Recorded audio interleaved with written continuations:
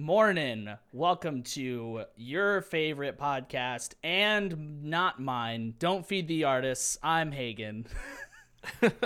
I'm baby squirrel. okay. That was strange. I'm gonna need a little description there. I don't. Yeah, You're Adam. I'm Jackson. I was gonna say I'm Adam. This is also not my favorite podcast, but thanks for listening. And Dave's not here today. No, so. I'm here. I've just changed my name to Baby squirrel. Yeah, you got to explain this. It's at the beginning of Treasure. Oh. Yeah. Come on, guys. Did you listen to the records? Yeah. Unfortunately, I did. I think we all did. Doing Bruno Mars today. Wait.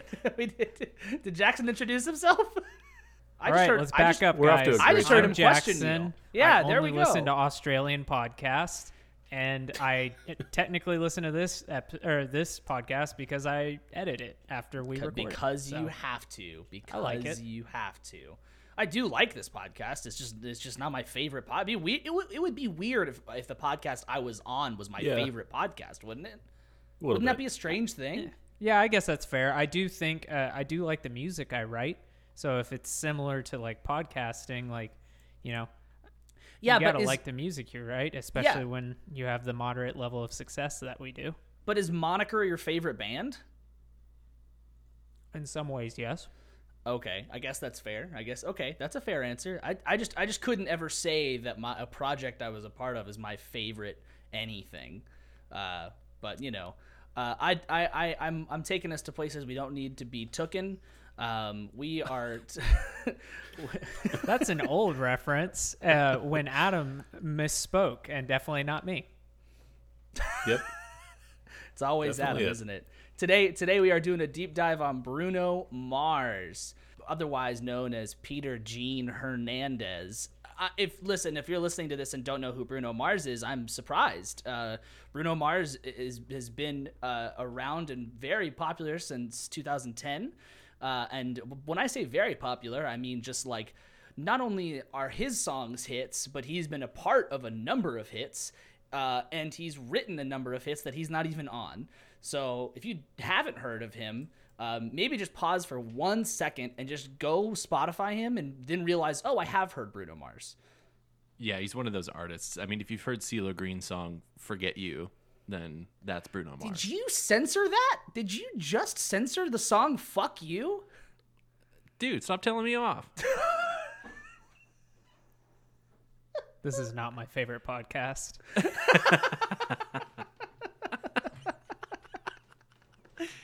Oh. So we have 3 albums that we're going through today because Bruno Mars, he's been releasing music for just over a decade now.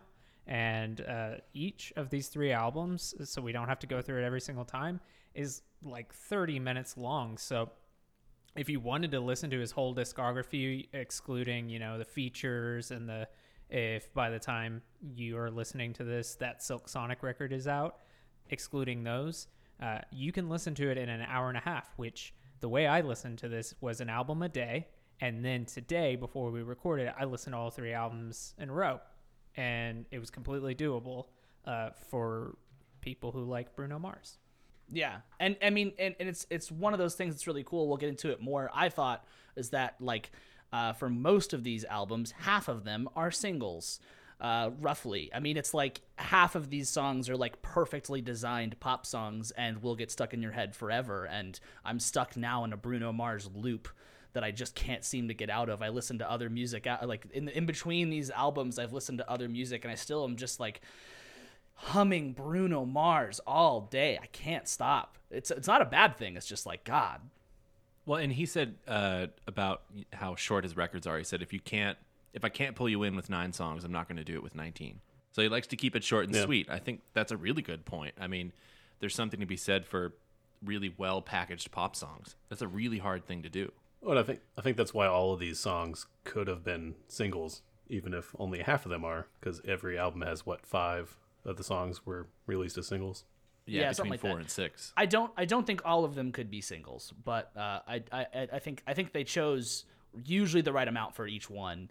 But yeah, I mean, there are a couple of ones that stick out on the albums, but we'll get into it. So just like a quick overview, Peter Gene Hernandez was born in Hawaii, born to a family of musicians. His father nicknamed him Bruno because of his resemblance to a wrestler named Bruno. And yeah, so family of singers, and he joins his family band, and he quickly, starts to, fall in love with Elvis, Michael Jackson. I mean, he's raised in this perfect musical household of just like the right influences. It's pretty wild to think about how lucky that is. But then also, so he's one of 6 kids. Could you imagine being Bruno Mars' sibling and just being like, how I want to be that one. Why wasn't I that one? Did you watch any of the early interviews when he was a young kid on like Arsenio Hall, and he was interviewed by Pauly Shore at one point when he was a young kid? Yeah, was that in like 92, right? 92 yeah. He was interviewed? Yeah. And it's just like you can see it already. He was a little shy, but like he was, as soon as he started performing on the Arsenio Hall show, it was like, oh, there's Bruno Mars doing a killer Elvis impression. Yeah. I mean, how shy was he, Dave? Really, tell us how shy or nervous he was as a kid.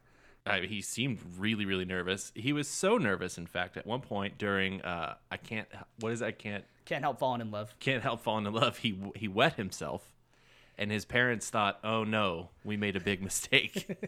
And at that point, his siblings were like, doing "We got gigs, this." like 2 gigs a night, 5 nights a week, or something like that. Yeah, at a very young age. Yeah, he was at least performing 5 times a week. 5 days a week in the band he was performing.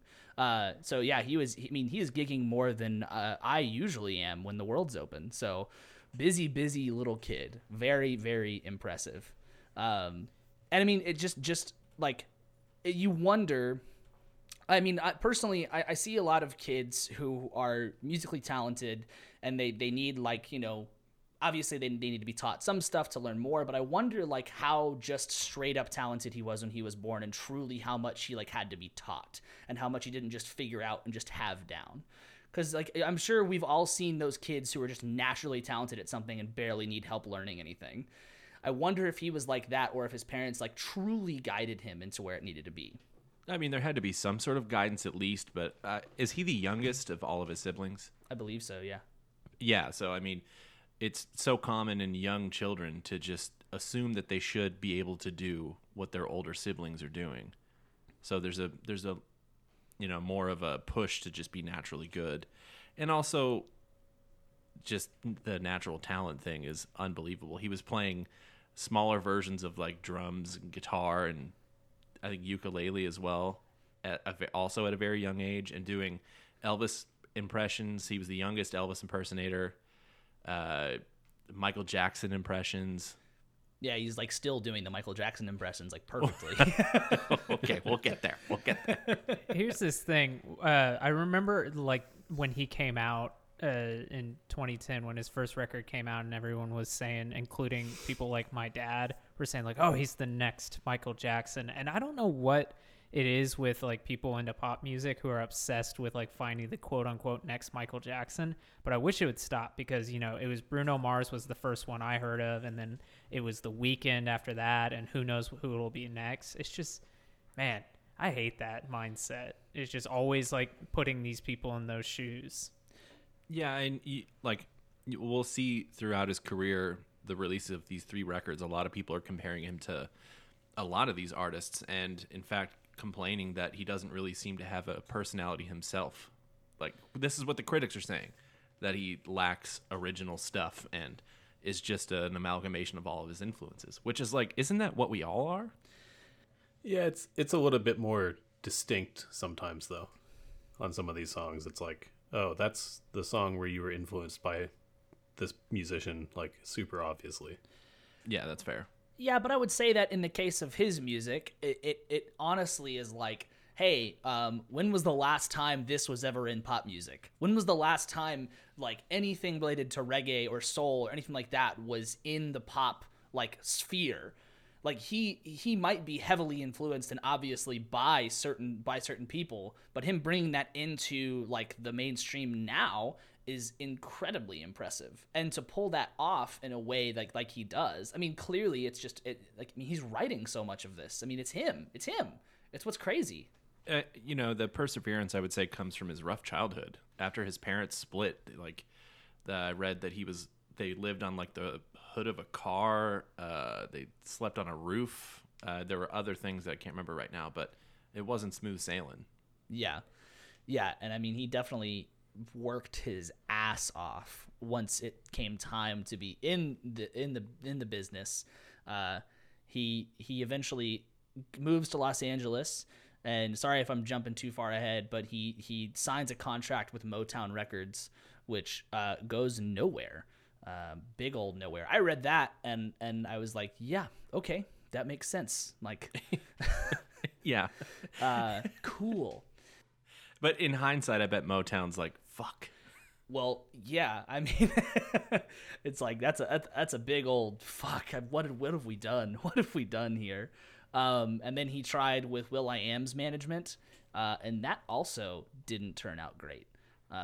So I mean, and I mean, just imagine you finally made it to LA and you're trying. I mean, you're definitely gonna fail, but like you sign 2 contracts that are look good, right? I mean, you sign a contract with Motown Records, and then suddenly it just doesn't happen. It's like it doesn't work out. That's even, I would say that on some level that's worse than just straight up rejection. That's worse than just like, no, we're not calling you back for this, like for the callback, or we don't want to actually deal with you. Like just the straight up no is good, but like, okay, here, sign this contract and now fuck you after that. Yeah, well, and a lot of artists get stuck in that where they just end up not being able to do anything and have trouble getting out of their contracts. Yeah, that sounds like the amalgamations of a really good local press kit of, I've worked with Motown, I've worked with will.i.am, but when you actually look up the person, it's like, what are you talking about? Right. Yeah, no, you haven't. So he keeps trying, and he's making his way through the scene. He's meeting more and more people, and eventually he finds his way into better hands, I guess. It seemed a little strange to me because it seems like he's finding his way, but it still is like, it doesn't seem like it's just right yet. Right. As I was reading this, I kind of felt like, he's getting work and he's doing stuff and he's writing, but it's also, I feel like obviously we're not there yet to where he's successful, but it's like nothing still is like, no one's recognizing this guy's talent just yet the way they should.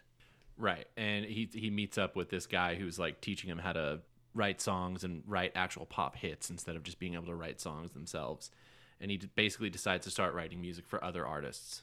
And that's kind of how he gets his foot really into the door, which we've seen happen with like Sia and I'm sure many other artists where they're behind the curtain writing these hit songs and then end up going, well, hey, hold on a second. Why am I not doing this for myself? Yeah, you got tons of those. You got Charlie XCX, you got Jack Antonoff, Ryan Tedder. There are tons of examples of that, of people who now have these bands or careers of their own. Is this around the time where he creates that kind of production team? The Smeezingtons? Yeah, I'm not a fan of his naming styles, but maybe that's just because I live a different life than him. Yeah, it's about this time he starts to get more work, write songs for other people, and he forms the Smeezingtons. And the Smeezingtons are his like production group behind a lot of the stuff that I think the Smeezingtons have credits on like his whole first album. Yeah, the producers in the first album were the Smeezingtons, Needles, and I think it's Supadoops or Suppadups. I like Suppadups.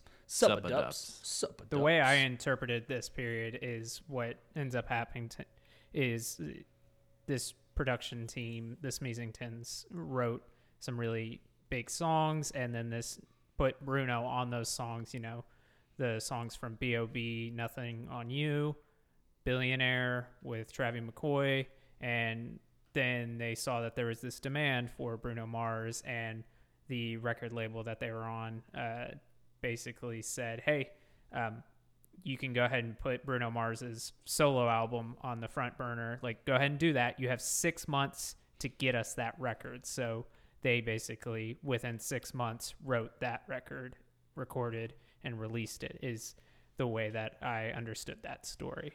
Yeah, it was a little confusing because it said the label gave them 6 months, and then it looked like it was like instead the label said, actually, you have to do this in a month. Jesus. And so they were able to turn out the first. Was that the EP or the first record? The actual first record. Yeah, it was the first. It was the first record. Yeah. Doo-Wops and Hooligans. Now we're in. Was released October 4th, 2010. As I said, it was produced by the Smeezingtons, Needles, Suppadups. Adam mentioned before that each album had quite a bit of singles. This one had 6. It had Just the Way You Are, Grenade, The Lazy Song, Talking to the Moon, Marry You, and Count on Me. And this record was officially released on MySpace.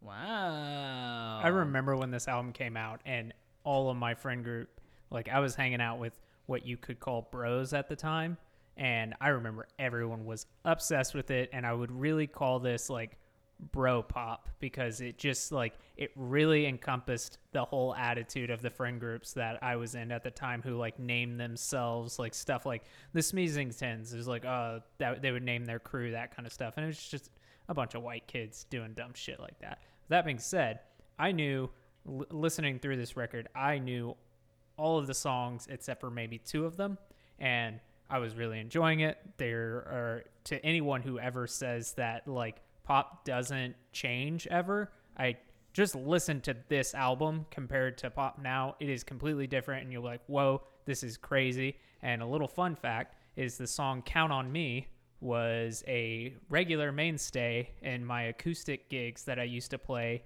in little frozen yogurt shops, because at the time frozen yogurt shops were everywhere, and that's where I used to gig when I first started playing shows.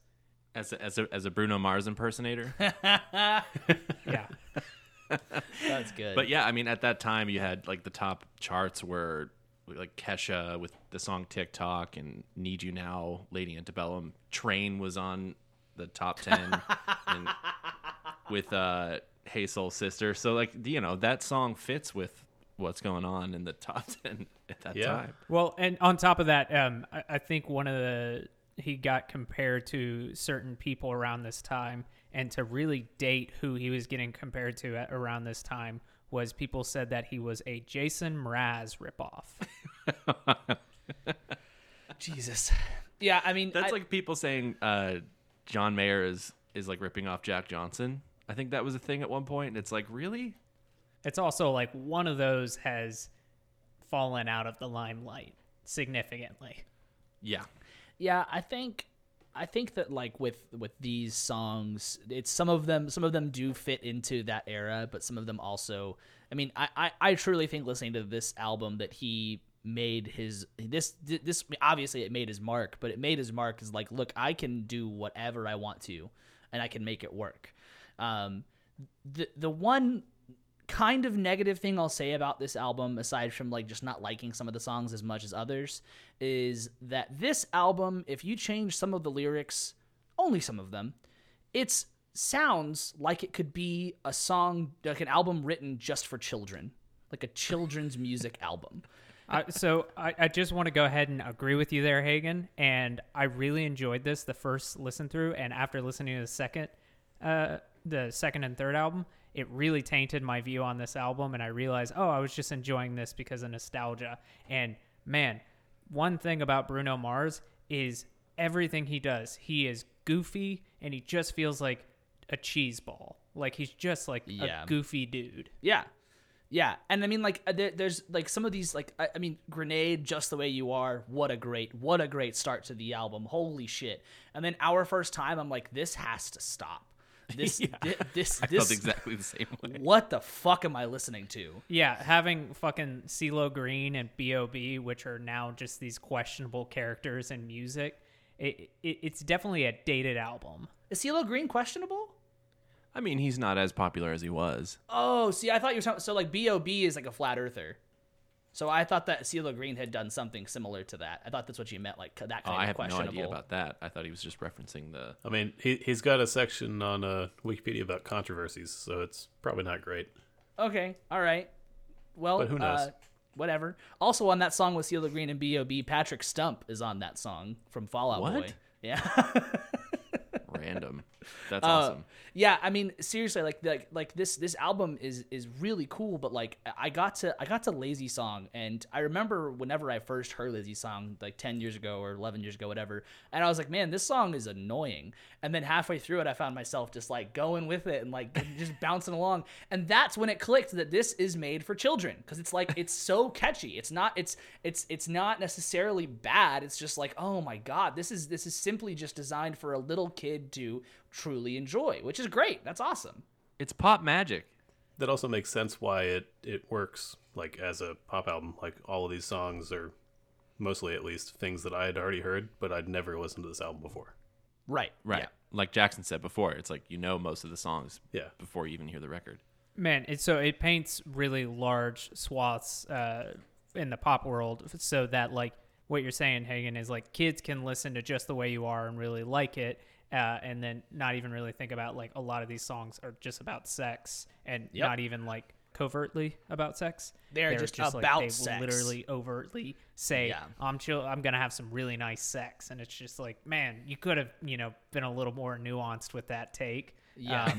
But like people like my dad love this type of stuff. My dad is a super huge fan of pop music like this, and that Ocean Cake song when that came out, and guess what? Was obsessed with Uptown Funk when that came out. Who Yeah. Wait, Ocean Bruno Cake Mars or is on. Cake by the Ocean? Cake by the Yeah, Ocean. whatever it's called. From Keep on hoping we'll have Ocean Cake. dude, I want Ocean Cake for my birthday this year. I want some Ocean Cake. But yeah, so he throws everything in on this record. There are some ballads. There's a reggae tune, I guess you could call it, like a pop reggae with Damian Marley, which was that kind of surprised me. I hadn't heard that one. Yeah, I hadn't heard that, but I thought that was a cool song to just kind of show up at the end and like be something I hadn't heard of. I thought it was I thought it didn't come out of nowhere. I thought Damian Marley came out of nowhere, and that was cool. I thought the reggae was kind of our first time has that reggae thing with it. So when this one started, I was like, oh, it's the reggae thing again. And then I was like, oh, this actually feels better though. This isn't the weird our first time like uncomfortableness of a song. Well, yeah, it has Bob Marley's son. Yeah, exactly. Yeah. I will say that listening to this album, for the most part, I think when I first put it on, it was like, this is all just nostalgia for me. Like, oh, I forgot about Grenade. I forgot about Runaway Baby. I forgot about Count on Me. The only song that I was like just anticipating was Marry You, which is my favorite song on this album. To this day, before we even agreed to do this deep dive, like I regularly am singing that song and just humming it because it's such a catchy and just kind of, it's a dumb, content of a song and just super catchy. Yeah, my favorite song is Count on Me. I think while it is like an adult nursery rhyme, just everything about that song is perfect. The lyric, the way the chorus happens, the post-chorus where he's just doing the little humming thing, the ooh thing, it's all just candy to your ears. It just feels like honey. It works really well. And by the way, on that song, he's playing with his falsetto, and as you guys all know, he's an amazing multi-instrumentalist, but an incredible singer and performer on that. And I'm not saying everyone can do it well, but everybody can sing in their falsetto to some extent. But what Bruno Mars does really well, that when I'm singing with him along with a track, I think about it and I'm like, damn, how does he do that? When he does the really high falsetto notes, he does this like rasp where it's kind of like he's singing it really loud, but like it comes out so clean. It's really hard to explain, but you know exactly what it is. It's that kind of little Richard yell, but up in a falsetto. It's crazy. Yeah, he really does. I mean, I think I could talk about his voice forever. His voice, I think, sticks out for anyone who says what you're saying earlier, Adam, about like maybe doesn't have like his own personality, doesn't like stick out because he's so influenced. It's like his voice is enough. Like fuck whatever he writes, fuck whatever song he's on. He's gonna sound better than most people, and he's gonna be able to hit basically any note you want. And Yeah, he's got a 4-octave range or something like that. yeah, he is insanely impressive with his voice. And I think I like going back to however many weeks ago when we talked about the Grammys and talked about the lip syncing thing. I think that I will always like watch his performances and go, he's not lip syncing, because like he's just that good. He's that good to make it sound like, I remember, I think it might have been the Super Bowl. I don't think he lip synced at the Super Bowl in 2014. I'm pretty sure that was him, and he sounded. I mean, it's just ridiculous. It's not fair. Like he's just so good. The guy oozes confidence. I mean, when you watch his just performance for the Super Bowl when it was just him, oozes confidence. And then when you also watch the Coldplay Super Bowl when he performed with Mark Ronson, and then Beyonce comes out and does Formation, it's kind of this back and forth, and then he performs right next to Beyonce. I mean, that takes balls to like do what he was doing right next to like one of the greatest performers of our time. And yeah, I mean, he nails it. I mean, he is on par with her the whole time. Yeah, that's no easy feat. So that's the thing, is you would think that early on these labels like Motown and I don't know who else tried to sign him, but it's like they would have just been on board for his voice. But a lot of the criticism that he got from this record was that they said that he tried too hard to have too many styles on the record, and his label, I don't know if it was for this one or the next one, but the label basically was like, hey, your music sucks. What was it? Your music sucks. You don't know who you are. You're all over the place, and we don't know how to market this stuff. Pick a lane and come back to us. That was for the next record, and it's like, really? What about his voice? Is that not enough? Yeah, that's kind of on them if they can't figure out how to market it. What's also crazy is like, think about other pop records. Like if we like take another extreme, like Britney Spears' first album, right? That just sounded like the same song the entire time. Exactly. So would you, for basically 6 records out of 9 records that she has. It's so strange to me that like, I mean, I guess in terms of marketing an album, they just want singles, but this album gives you singles. It gave you 6 singles. So I don't understand what the issue is if there's like these songs that are a little bit off the track, when you could offer like some variety in an album, just a little bit, instead of like, hey, do you want to hear Toxic the entire album? Because that's what you're going to get. Well, and like, if I would think if I were a label head, it'd be like having one song on, R&B radio and one song on reggae radio, like a reggae station, one song on like a pop station, one song on a rock station. That would be even better advertising for the artist and the label itself. Yeah, and I do want to add to my bro pop genre comment that this album is named Doo-Wops and Hooligans, and the reason behind that is a very bro response, as that he crafted this album to have songs for the ladies and songs for the guys. Obviously, the doo-wops are for the ladies, and the hooligans part is for the guys, because the guys like to get wild. I mean, just a very bro response to why you name a song or an album that. That's very true. That is pretty. I think there are moments throughout this entire like deep dive I listened to his lyrics, and I'm like, God, I wish you didn't do that. I wish you would have chosen so many other options, but and I don't know. He still just sounds so he's good. Like lyrically Rebecca Black and musically Stevie Wonder. There you go. You nailed it. Lyrically a 14-year-old. A 14-year-old teenage girl. Oh, I love that. Okay, so real quick, I'm going to take us into our game. I struggled with this game a lot because I found that there's all these fun facts about Bruno Mars, but they're just like, did you know that he was named after a wrestler? And then I kind of looked into like his like writing with other artists, and everybody kind of just had the same kind of shit to say about him. Like, he's great to work with. Like, CeeLo had a story about how he went to the bathroom and never came back whenever they wrote "fuck you," but it's like, what do you want me to do with that for a game, motherfucker? Give me some content, bitch. Which room did Bruno Mars go in a session with CeeLo Green and never come back? Was it A, the bathroom? No, CeeLo did that. CeeLo went to the bathroom and then just didn't come back. Yeah, you could just made that a true false.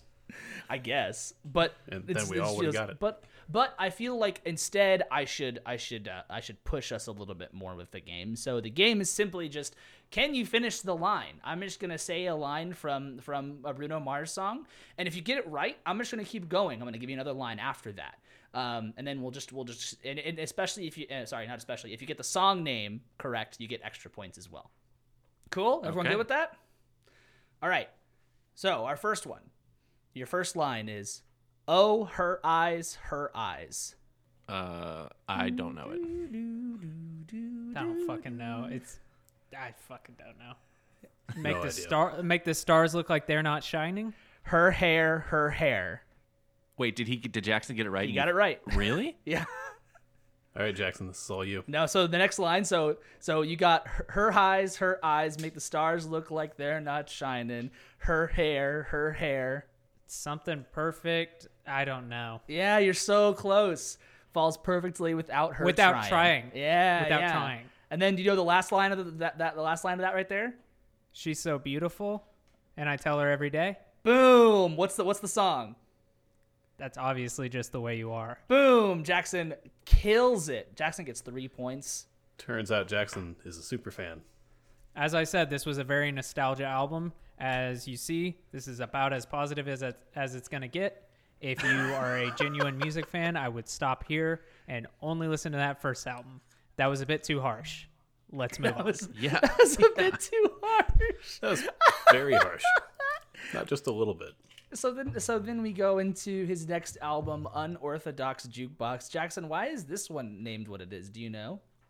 No clue. I listened to the music on this and decided I don't need to know anymore. Really?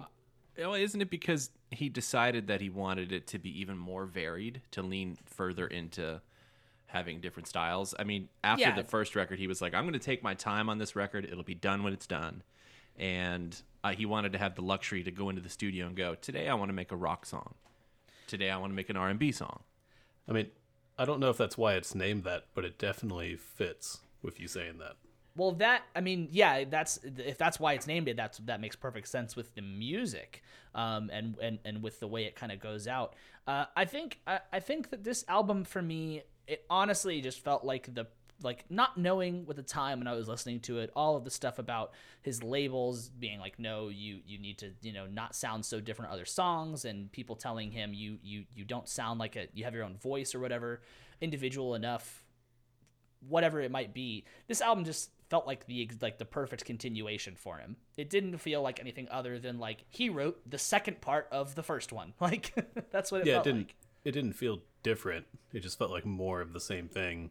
Yeah. But like, also, it's just as well done as the other album. Obviously, the time that they put into it shows, even if it's not, what I wanted more of was just more of the first album, which wasn't the case. I could have told you this without even looking at the Wikipedia, but production-wise, it sounds like, Mark Ronson walked in the room and fucking punches you in the face. That's what it sounds like.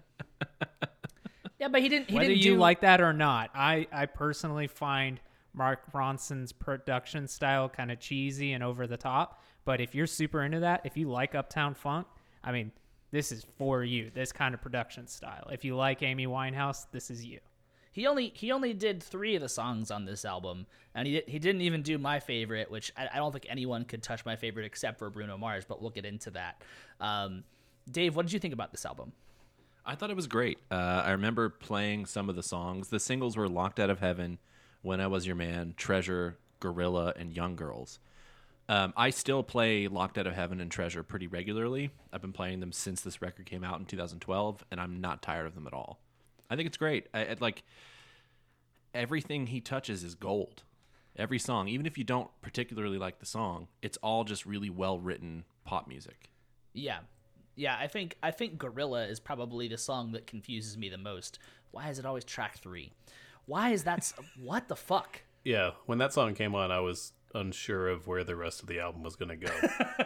So I just discovered this song this year. I remember in a fugue state, I was asleep, and my partner said, "Hey, remember?" Because she stays up way later than me, and she said something. "Hey, remember that time when Bruno Mars released that song about fucking like gorillas, and I was like, you're fucking with me. That's not a real song. And then she played it for me, and I was in that half fugue state when you just wake up, and I was like, this is not real. And I still don't find, I just don't think that's a real song. And I'm not even going to talk about it too much because I don't just want to shit on it because I'm sure people like it. But what it feels like is if you watch Brooklyn Nine-Nine and Craig Robinson's character, Doug Judy, it sounds like he wrote a song and it became a really big pop song, or any of Craig Robinson's characters. Because it's just like, what is he talking about? Fucking like gorillas? And by the way, go to the YouTube video for this song and read the comments. I had a solid 2 hours of fun reading that. There's all these people saying stuff like, oh man, I want to lose my virginity to this song. There's somebody who's saying there's this car scene where he's obviously getting sexual with a woman, and it's this weird lengthy comment that's just like, you're not telling me that Bruno did not have bodily functions during that scene. I heard there's a director's cut, and I was just like, what the fuck is this song? Yeah. It's a bad song. That's why there's a gorilla on the album cover. It's just such a weird song to I don't I looked at the song list and I guess I recognized the song title, but it didn't really click with me. But I was like, oh cool, Young Girls, Locked Out of Heaven, Gorilla, okay, and then Treasure, and then like you said, Adam, Gorilla comes on and it's like, what, what am I? Yeah, I know Treasure's. Where are we going now? Yeah, I know Treasure's next, but how are we getting there? How are we getting to this next pop gold after Gorilla? It's very strange. And I think this song, Gorilla, is what immediately switched in my brain. This oh my God, this man is so cheesy when he's talking about sex. When you listen to, sorry to bring up Beyonce again, but when you listen to Beyonce talk about sex and in her music, it is from an empowerment standpoint, and just this thing that's notoriously we allow men to have and not women to have sexuality, and just taking that and being empowered by it. But when you listen to Bruno Mars talking about it, it's literally like, your sex takes me to paradise. We're going to have some really nice sex. Let's fuck like gorillas. It's so cheesy and just man, get more nuanced. Well, it's again his lyrics are very basic, but that doesn't really matter because, his voice is great. So that doesn't factor in. Everybody looks past that. Yeah, I mean, the I didn't know that song was about sex up until we did this deep dive. I just was listening to the music, which I think is really cool. Yeah, the music is absolutely insane. Going away from his voice, and I want to get into it more on the next album, but listening to just any of the instrumentals on these albums is just it's just a treat. It's just a treat. It's played so well, it's put together so well. It's truly amazing. I remember, and it's so crazy how like you said earlier, Jackson, the nostalgia of these albums, but Locked Out of Heaven, Treasure, whatever. I heard When I Was Your Man, and I remembered that I was obsessed with this song for a while, and now I'm obsessed with it again, and it's really problematic. I cannot stop. This song is. I think it's just beautiful. I think it's just a beautiful song. I think it's the lyrics are cheesy, but I do think it is a better example of his lyrical ability. Kind of just framing certain things instead of just saying sex. It's a little bit more. I mean, this is his best ballad by far, and it's my favorite song of his. It's just such a good song. I'm gonna listen to it again right now. Yeah, it's just a great record for me. I think he can't miss. But again, all the critics and his label were like, dude, where the fuck do you fit? We don't know where to put you. I think it was even more evident on this album that, I mean, all the songs are good, but as an album, I didn't like it because none of it fits really, and it just seemed like he was just kind of role playing through all of his influences, which is cool. It's all really well done, but it feels like he doesn't know who he is, and that just feels weird. Right. And a lot of times artists, when they come out with their first big major label release, will have a lot of different versions of that band on the first record. And then the second record kind of takes a more, I don't know, pointed approach to what the album is going to be. Yeah, but you in figure this out case, where Adam where you're Yeah, going. he didn't do that. This could have been a double record. I think this is a pointed approach to who he is, though, because he is an amalgamation of all of these influences, and maybe one song does feel more this way than the other, but I think that's just how he writes and who he is. I mean, I think that's an incredible talent in itself, to just be like, today I will write a song like Michael Jackson. Today I will write a rock song. Write a song like The Police. Yeah, exactly. I mean, it's like it's a very impressive thing, one, to do, and two, fuck your label if they're like pissed about this, because Yeah, after the first time especially, and they just get mad about it again. Like, shouldn't they realize this is it? This is what he's doing. This is working. This was released in 2012, and how many people are still loving the songs Locked Out of Heaven, Treasure? Those songs are still, like you said, Dave, they're in heavy rotation. They are still popular big songs. It's ridiculous to think. And both of these albums are getting Grammy Award nominations each time. So, Yeah. I mean, it's obviously going well and people are liking it. And, just to kind of add on to that kind of musical chameleon discussion, I do think there are examples of people who are similar to him, who have grown up, really impersonating their heroes. And I think a great example is Hayley Williams from Paramore, who she is a Nashville person, but you really, of course, Paramore is way different now than they were when they started, but any band who's been around that long, especially for how young they were, is going to be different. But I think it really comes down to your preference, and I think most of us aren't super into this very overtly wearing it on your sleeves. And I think, someone like Hayley Williams has done it really well, where she started out, doing these, the Nashville life of just like, if today I need to sing on a country song, it's what pays my bills, so I'm going to do that. If I'm going to sing a pop punk song, I'm going to do that. If I'm a pop star now, I'm going to do it. I think she's a bit more adept at blurring those lines for the audience, whereas for Bruno Mars, it's like, I'm going to put Gorilla right next to these two songs, and then I'm going to have, one of my biggest ballads not too far after that, and it's going to feel kind of jarring. That I think, like, conceptually, I think the difference there is that if someone said to Hayley Williams, hey, I need you to sing a country song now, she could do it. And if the same thing was said to Bruno Mars, he could do it. But with his albums, he's making a conscious choice. So that has a positive and a negative effect, in my opinion. Obviously, the positive being like, wow, look how talented he is. And the negative being exactly what you just said, Jackson, where it's Locked Out of Heaven. What the fuck is this song? And now Treasure. What is happening to me? And so I think that it has this thing where he's making that decision. And honestly, it's great that he got to make that decision. Fuck his label for saying anything. Like I don't like Gorilla. I don't think we as a podcast, maybe Dave likes Gorilla. I don't know. Regardless, good for him for putting on his album. Good for him for going, I wrote this song and I think it's worthy of my album. It's going on my album. Yeah.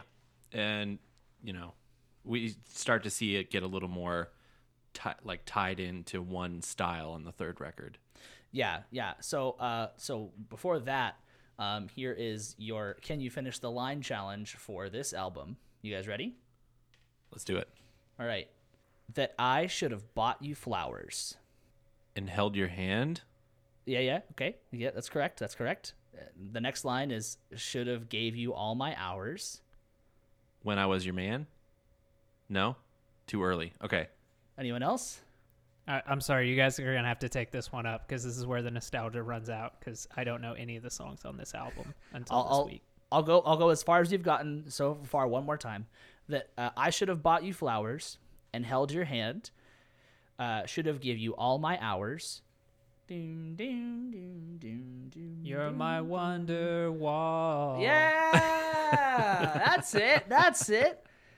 I don't know, something about a gorilla, right? Yeah. Yeah. It's I should have brought you flowers and held your hand. Should have give you all my hours. Fuck like a gorilla.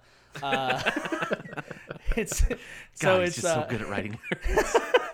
should have bought you flowers, held your hand. Should have gave you all my hours when I had the chance. Take you to every party because all you want to do was dance. Now my baby's dancing, but she's dancing with another man. Uptown funk you up. Uptown funk you up. He only says "When I Was Your Man" at the end of the song.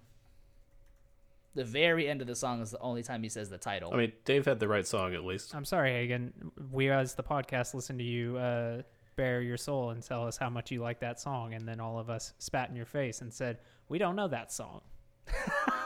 Listen, that's fine. That's fine. I apparently this was my like subconscious guilty pleasure. Like I forgot this was my guilty pleasure. So whatever. It's totally fine. So Dave has 1 point. Jackson has 3. Oh man, I felt good about myself for a second. Jackson finished that. I don't know how I got 3. He finished that. He finished that whole section of lyrics. He got it all right. Yeah. Yeah. I could probably Good job, pick up a Jackson. guitar and make my way from muscle memory around "Count on Me" if you want. To get some bonus points. Do we get in trouble for that? Like on like copyright stuff though? Well, Yeah. you know. You could change the lyrics. Yeah. just use Gorilla's lyrics for "Count on Me." Yeah. That's amazing.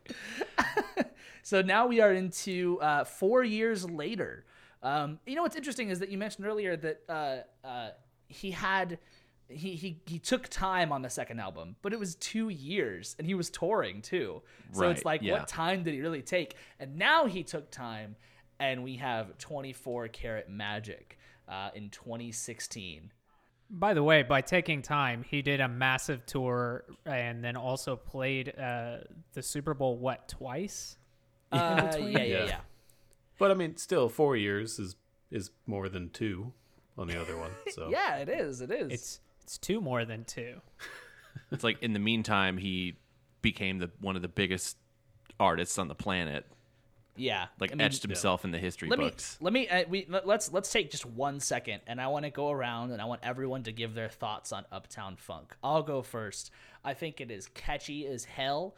I love that it's still as popular as it is. I still wish that people would just leave it alone sometimes. Like the hype that I see from like a group of rich white people from Uptown Funk is what the fuck? Dude, it works every single time you play that song live. It works every single time. Like I've played gigs where it's like I can see the band leader going like, all right, so people aren't really dancing to, Don't Stop Believin'. People aren't really dancing to, what's it called? Friends in Low Places. Usually those are the songs that get people up. And we're at that kind of a gig where those songs are appropriate. And then he'll be like, it's time for Uptown Funk. And that shit goes every single time. You guys have a little glass box on the table that you have to Yeah, smash. You're like, smash all it. right, get the sheet music for Uptown Funk. Somebody get the horns. And it's actually really fun to play that song on the bass too. Yeah, well, that's what I was gonna say. Is that like the whole concept of the song is like fun. Like it's not just like, oh, this is catchy, but like I remember the first time I heard the drums on that song, I was blown away. It is like perfectly written drum parts, and then the ending, the drums actually go crazy on a pop song. I mean, when do you ever get that? Like it's so cool. It's such The horn stabs, the dun dun dun dun dun dun dun dun. Yeah. It's It so goes. good. It's so good. Adam Jackson, what do you guys think about the song? I also think it's great and catchy, and I didn't realize until just now, but I didn't know it came out in 2014. I thought it was newer than that, but I guess not. No, it's just incredible. It's a super catchy song, and I don't think there's a ton of pop songs like it. But as I said, I'm just not a fan of Mark Ronson's style, this over-the-top, flashy style.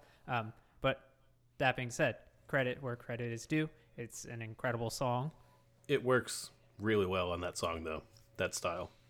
Yeah, and It I forgot to does. mention on the last record when Mark Ronson was quoted as saying when he met Bruno Mars, Bruno was like, hey, I don't want to do any songs with you that sound like a song that we would do. Oops. So he wanted to change it up. Yeah, I mean, I guess now from hindsight, it's like, well, they all kind of are like similar when they work together, but I guess that's hindsight. I don't know. I'm sure that they really pushed themselves when they were writing together the first time. Okay, so 24 Karat Magic came out in 2016. Is this the shortest of the three? I think it's the Believe so. shortest of the three, because It's only 33 minutes, 9 songs. It's a quick one. It's a quick one with the singles 24 Karat Magic, That's What I Like, Versace on the Floor, Chunky, and Finesse. Now, Finesse is one of those songs where they had the Cardi B remix, right? And that came out in like 2018. So they kept the magic of this album. They kept the flow of this album going years afterwards. Aside from just the singles still being popular, they released a fucking remix with Cardi B years later. Yeah, I was gonna say, just from the singles, they had a year and a half that they got out of that album. Yeah. Well, yeah, and it won, 6 Grammys? It cleaned up at the Grammys. Mm-hmm. It won, like, everything that you can win. Didn't it win the big 3? I think so. Yeah, album of the year and record of the year. Yeah.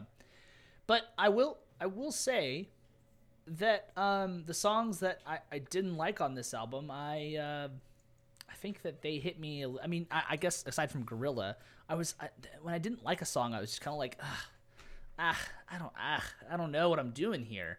It was boring. Well, I think if there's a song you don't like on this album, it really stands out because this is a more consistent album. So if you're here for it, then it's great. But then there's a couple songs that aren't, and they just stand out a lot more. Yeah, and he said he wanted it to be like a 90s hip-hop, R&B kind of throwback thing, and he wanted it to sound like you walk into a party. He even described the character that he wanted it to be like this person wearing silk, like a silk suit, and he made a dress code while he was recording it where you had to wear jewelry and fine clothing instead of the usual, Yeah, that seemed really douchey, but I get it. I either always want that or never want that. Never want to hear about that ever again. Like let's set a dress code for every studio. It seems like Christopher Nolan wearing suits filming a movie, which doesn't make any fucking sense. Well, I was going to say, Adam, I don't think you or I have any place to talk shit on musicians putting these kind of, restrictions on themselves when we're super into method actors and we think that's super fair. Cool. Like, we both loved Phantom Thread. It's just like we can't. I'm just going to go ahead and call it out. That's fair. We can't talk shit on it. No. I don't want to talk shit about any of that. I think that's an awesome rule. Let's put it in every studio. Let's put it in. Let's make a dress code in every professional studio you ever work in. Right? Let's say that Moniker's recording our next album. We're gonna go to the studio. The dress code can be relaxed fit, right? But let's put a dress code into studios, right? I was about to be like, there's no fucking way I'm wearing a suit to a recording. No, you don't have to session. wear a suit. I would honestly put like a dressy casual dress code in my studio, right? Let's look a little bit nicer than normal. Don't come in wearing your athletic shorts. Don't be comfortable. Let's work but look good while we work. You're filming this. We're taking pictures too, right? Let's look good. Come on. I just want everyone to know this about Hagen. Hagen does have it's not a hard set of rules, but he's got a set of rules for stage attire, and it's not just for him, it's for his bandmates. I guarantee you, if I showed up as the front person of the band, who you can see my whole body, and I wore shorts to a show, I'm gonna get some dirty looks, not an actual scalding from I think Hagen. that's fair as a person who wears shorts because I live in Texas, but that's fair. If you're the front man, you can't do that. I was about to agree with you, but like a big unwritten rule is don't wear shorts on stage. Yeah. But here's the deal. Yeah, you you're can performing. wear shorts if you wear the right shorts. You can wear shorts if your shorts look good. This is a very big distinguishing thing here. A lot of people wear shorts and they're these like big baggy bullshit shorts that go like below your knees. Fuck that noise. That looks terrible. Juggalo shorts. Right. Yeah, those sure. aren't shorts. Those are, you feeling ashamed about something. or cargo shorts, or just shorts that don't fit you the right way. Just don't wear cargo shorts in general. That's a good rule to live by, unless you got a lot of stuff to carry around, because otherwise those pockets are doing nothing for you, buddy. But I think that you can wear shorts on stage if they're like the right fit for you. I think a little bit of a tighter fit's a good call. I will say that if I ever see anyone I'm playing with, you know what? I'll say this instead. I had a bass player I played with show up to a gig in flip-flops, and I almost quit the band.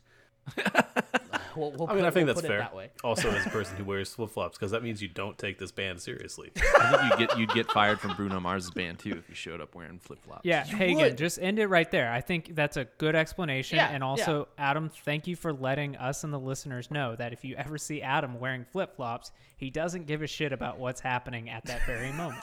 But like when I show up to work. rounding us back to the music, I will say this is the first album that I genuinely had not heard any of this music. On the previous album, I knew Locked Out of Heaven, and I didn't know any of the other songs on that album, but I genuinely didn't know anything on this, so completely fresh. And I went into it, that first song, 24 Karat Magic, I was immediately like, wow, is this the first time he heard California Love by Tupac? And then that whole, like, it just goes through the whole album. But it started to work on me if I could turn off the lyrics. I mean, Chunky is just, like, exactly what you think it's about. Yeah. My favorite song is That's What I Like, and that was just a jam. That felt like a classic. And I think we already touched upon this, but I feel like even though I hadn't heard any of these songs, I genuinely did not know any of these. You go into these songs, for better or for worse, they feel like you've heard them before. That can really work for them, or it can, like when we were talking a week or so ago about The Weeknd's Blinding Lights, I feel like I know that little opening synth line, but not in a good way, like in this feels like a ripoff. This doesn't feel genuine. Whereas this, it feels genuine, but I do feel like I'm already attached to it and have some sort of relationship with it. So I did enjoy this album way more than the second album. But as for will I go back to this? Probably not, other than listening to, like, That's What I Like. I did also, Versace on the Floor feels like it's supposed to be the, kind of ballad. And typically in a ballad, what you'll have is kind of the verse format of where they're bearing their souls, and then as soon as they get to the chorus, it really slows down instead of picks up. But on this one, the drums kick in and get a little faster as soon as the chorus hits, which was a cool kind of changing up that format of the ballad. Yeah, my favorite track was Perm, because I was just like, all right, cool. There's a moment of, like, straight up James Brown on this record, and it's like, couldn't be more. But he has a way of, like you said, Jackson, doing something that feels really familiar, but making it feel familiar in 2016, especially when it came out in 2016. Even now, still in 2021, this stuff still sounds relevant, and you can see how much of an effect this record and Uptown Funk had on pop music in general, where people are still kind of milking that cow. I mean, I think with, like, this album, there's so I mean, looking at the track list in general, 24 Karat Magic, Perm, Versace on the Floor, Finesse, those are the ones that stick out to me as, like, the style of the album. Chunky as well. But, like, That's What I Like. I don't think That's What I Like fits with the style. I think That's What I Like is an amazing song, but I think That's What I Like is the pop song on the album. I think that I don't think it fits with the 90s hip hop style, 90s R&B style vibe. I think it fits as a 2016 pop song. I think all these other ones fit as, like, a look at Bruno Mars doing this thing from, he's doing this, like, 90s, like you said, R&B hip hop thing. But I think that there's something about it. Maybe it just gets old. I don't know. Maybe it's just some of the songs. Maybe I'm just a dumbass. I think that most of them just, like, kind of just sit meh for me. Like, Perm was cool. 24 Karat Magic is the party. That's the fucking party. Yeah, it seems weird that that's the first song, actually, because that's kind of it. Well, it's got Mr. Talkbox on the intro. It's a good opening for a record. Well, and it really feels like you've walked into a party. Like, it feels very, it feels like a lot of energy right in your face immediately, and not in a way where it's like, I'm screaming at you, but like, ooh, okay, yeah, I can get this. This is wonderful. I'm having a good time. So Adam walked into a party that came out 10 days after the 2016 election, Yeah, you couldn't plan for everything. And relatively important thing to mention is production on this was, again, the Smeezingtons, but the Smeezingtons smartened up just a little bit and kind of changed their name, but just a little bit, not really too much, and their name is now Shampoo Press and Curl. Uh, and then another group called the Stereotypes. He'd also, in the time between the second and third albums, he stopped producing songs for other artists, right? I think he was doing it a little bit because I mean, he was more, wrote, I guess, selective about it. Yeah, he wrote for Adele for her album that came out in 2015. So he wrote one song on that. But that's the one that's on the top of my head. But I mean, he did a number, but yeah, he was more selective. It wasn't like this Musingtons had to do a lot of work for other people because Bruno Mars was at that point Bruno Mars. Work on its own. Yeah. Shampoo, press, and curl just sounds like such a Bruno Mars thing to do. It does. Like to say. it's like, and everybody else is probably like, yeah, I don't really know. And he's like, no, that's it. Yeah. And I mean, how are you gonna say no? Like honestly, like if the four of us are in the room and I'm like, all right, let's we're gonna start like a podcast production company and we're gonna call it Shampoo, Press, and Curl. What do you guys think about that? You guys will be like, what the fuck is wrong with you? But if it was Bruno Mars, like Shampoo, Press, and Curl, come on, let's go. Yeah, okay, I get it. Cool, I man. Understand. Yeah, the production on this one definitely felt very different, I think. I mean, obviously the songs are different, but the way the whole album fits, it just feels very fresh and new, which is real. Even though he's going for like some kind of a nostalgia thing with like the style, it still feels very fresh. It's very nice. But I mean, I think it worked though, compared to totally. The other albums being more varied and just being like, here's a list of my influences and me imitating them like really well, but that's still what was happening on Song to Song, whereas this feels like a more cohesive record. So I mentioned the critics' opinions on the first two records were largely like, hey, pick a lane. You know, I think he got dropped from his label after the second record too. And for this record, the critics were saying it wasn't adventurous enough and that he needed to vary up what was happening on the record. And just can't win. like, you can't win. There's another example of like, it's just, you're never going to please all the critics. Even though he's cleaning up at the Grammys and breaking records. What does he have, like 6 Guinness World Records? Yeah, and he just sells like crazy too. Just absolutely sells records like crazy. Yeah, with only 3 albums, he's sold like, 150 million copies or something like that? Anyone who talks shit about Bruno Mars and those, like, in that kind of situation is like, I mean... just open your eyes for a second. Like, get your head out of your ass and just see, like if you don't like the music, that's fine. But I mean, what Bruno Mars is doing in terms of sales, in terms of the pop world, everything is like just, it's unbelievable. It is truly next level. So the production's really cool on this, but there's a great video that just came out of this guy, this great YouTuber, Rick Beato. He analyzed 24 Karat Magic. And he breaks down how simple the production actually was in that and how it's like, I think there were like 4 drum tracks and bass, 3 vocals, guitar, and 2 synths. Yeah, that's crazy. On a song that sounds huge. Yeah, and to be a little bit of a bummer here, but this album was good, but it got me more excited for Silk Sonic. It just got me more excited for that. I don't think we mentioned yet, but Anderson .Paak opened up for him on this album's tour, which totally fits. Like, it makes perfect sense. And that's when they started making the Silk Sonic project. It's been going on since like 2017, I think. Yeah, that's when they started like recording stuff together that was just for them, just to see how it fit and what worked. So, I mean, it makes perfect sense if you listen to this album and you think about it in that context. You're like, yeah, okay, I get it. The other thing, you know, I feel like we're kind of done talking about the albums a little bit, but like he's had a lot of the same collaborators since the beginning. His brother is his drummer. If you look up like the personnel of Bruno Mars, I forget the name of the band. The Hooligans. The Hooligans, yeah.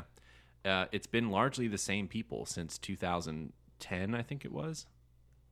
It's pretty impressive. Then you got the Free Nationals, who have been the same thing in Anderson .Paak's band since 2000 and whatever. It's going to be interesting to see how that tour comes together, if and when it does. Yeah, it's also a lot of charisma and like a lot of like confidence and energy between the two. And I mean, we've already seen the video of it working, but it still is impressive. It's a feat to imagine the two of them just like in the same space, like not stepping over each other's toes. I think what they can do is really do something similar to what Jay-Z and Beyonce did when they would go on tour. those runaway tours is, have these, individual sets and then come together for their dual set. I think it could really work out. Yeah, totally. Okay, finish the line, everybody. You ready? Everyone ready? Players, put yo pinky rings up to the moon, ringers. You took in that lyric wrong. I did. What y'all trying to do? 24 karat karat magic in the air. Head to toe, so player. Look out. That's it. It's showtime. Oh, do you know the verse? I don't have the verse written down. Guess who's back again? I think that's right. Hold on. Showtime. Dave's going to get so many extra points here. They don't know, don't tell them. They don't know, don't tell them. You said they don't know, don't tell them. Or they don't know, tell them. It's go on, tell them. Oh. Yeah. It's close though. I'm gonna say you tied with Jackson here. You tied with Jack. You both have 3 points now. Look at that. We tied. We both win. And I got 0, but I'm not surprised. I feel like Dave deserves way more points than he just got. I'll give him. Whatever. He wins. He has 4 points now. He wins. Again, just to kind of refresh, here's a couple of names. Bruno Mars really has written and performed with a lot of amazing people, but just a couple of names. Some of these were surprising. Adele, we mentioned, CeeLo Green, B.O.B., Ed Sheeran, and Chris Stapleton on the same song, and then Natasha Bedingfield. That one was a big shock that he wrote with Natasha Bedingfield. Who's that? Isn't that but da da da da da da da da da da da da? That was. I thought that was Michelle Branch. Is that Michelle Branch? Can I get points for just singing this whole song real quick? Sure. Yeah. Making my way downtown, walking fast. Faces passing, I'm homebound. That's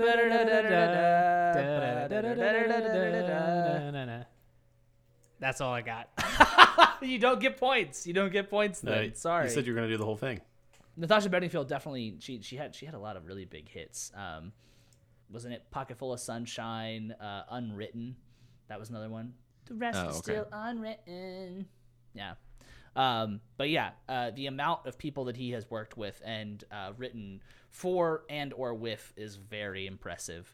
And his multi-instrumentalist, what? Sorry, Vanessa Carlton wrote. Vanessa Carlton, that's what it was. Okay. But his multi-instrumentalist ness is very impressive. The first time I saw him play drums, I was very shocked at how good he was. Same thing with guitar. Yeah, you would assume that he's only good at being a singer or a frontman type, but that's not the case. Yeah, he's a great dancer. He's a designer. Yeah, he directed most or all of his music videos. He's acted in I think 2 different things. Yeah, he is truly just just an amalgamation of talent and he glows and everyone watches him and is amazed by him constantly, and anyone who has anything negative to say about him is just upset with something else, I'm sure. He's short. He is short. How short is he? I don't know. He's 5'5". Oh, that's not that short. That's pretty short. I mean, that's still short though. That's pretty short. That's short.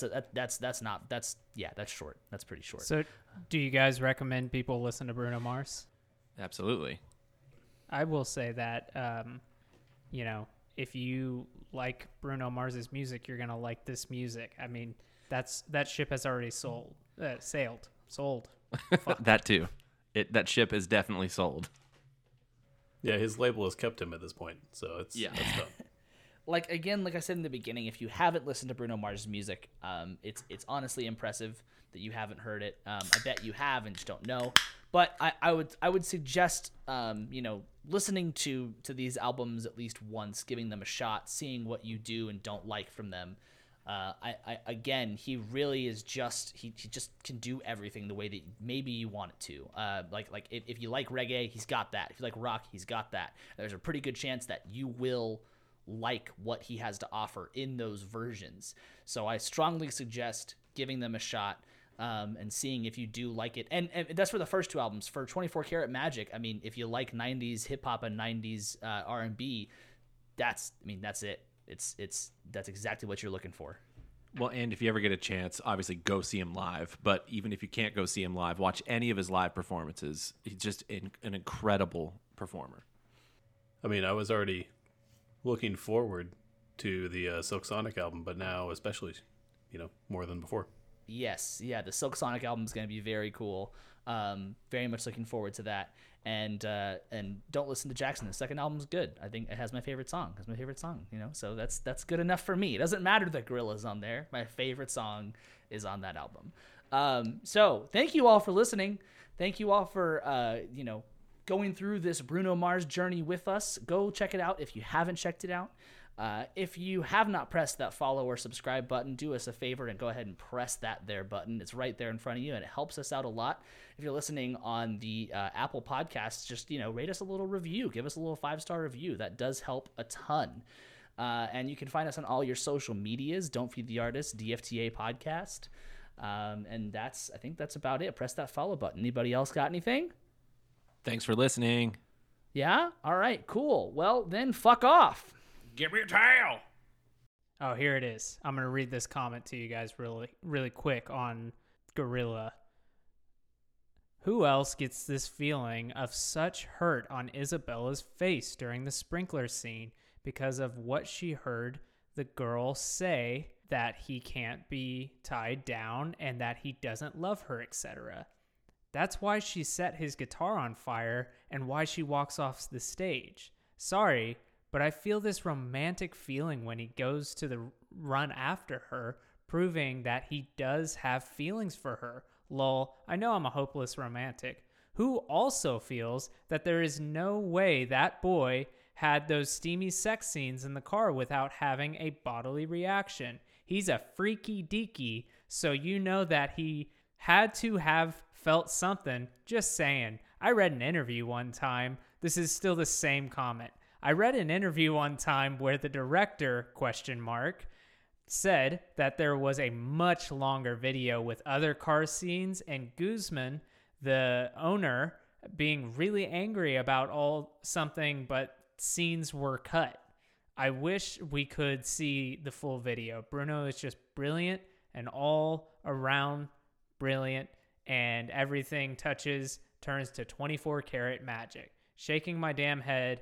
The VMA's version chokes me up with his moves and his screams. Hey, I ain't dead.